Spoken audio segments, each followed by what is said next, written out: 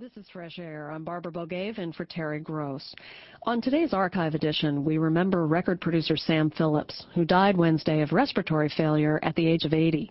The founder of Sun Studios, he helped launch the careers of such musicians as Johnny Cash, Carl Perkins, Roy Orbison, Jerry Lee Lewis, Charlie Rich, and, of course, Elvis Presley. A little later, we'll hear from Johnny Cash and Carl Perkins about what it was like to work with Phillips. But first, rock historian Peter Guralnick. His two-part biography, Last Train to Memphis, is widely considered to be the definitive history of Elvis, from his early years to superstardom. When Terry spoke with Peter Guralnick in 1994, they started with the story of Elvis's first recording.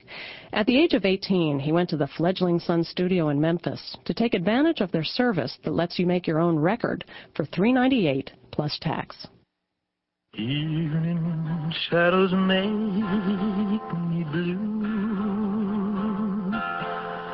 when each weary day is through. How I long to be with you,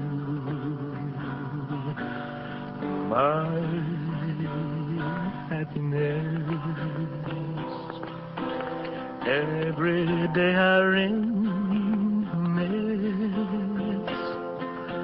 dreaming of your tender kiss, always thinking how I miss my happiness. A million years it seems have gone by since we shared our dreams, but I hold you again.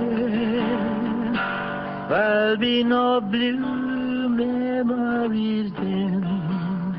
Elvis recorded this hoping that it would give him an in at Sun Records. He wanted this to be his audition. So what did Sam Phillips, the founder of Sun Records, have to say when he heard what Elvis had done? Pretty much nothing. Not at that time.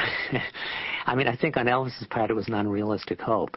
And what he got out of it, ultimately, was he got a two-sided acetate. The other side was That's When My Heartaches Begin. And he went home with it, and he played it himself. His parents played it. I'm sure everyone marveled at it. He played it for his friends. And he stored it away, eventually. What this probably led to was a revamping of his thinking, and all through the fall of '53.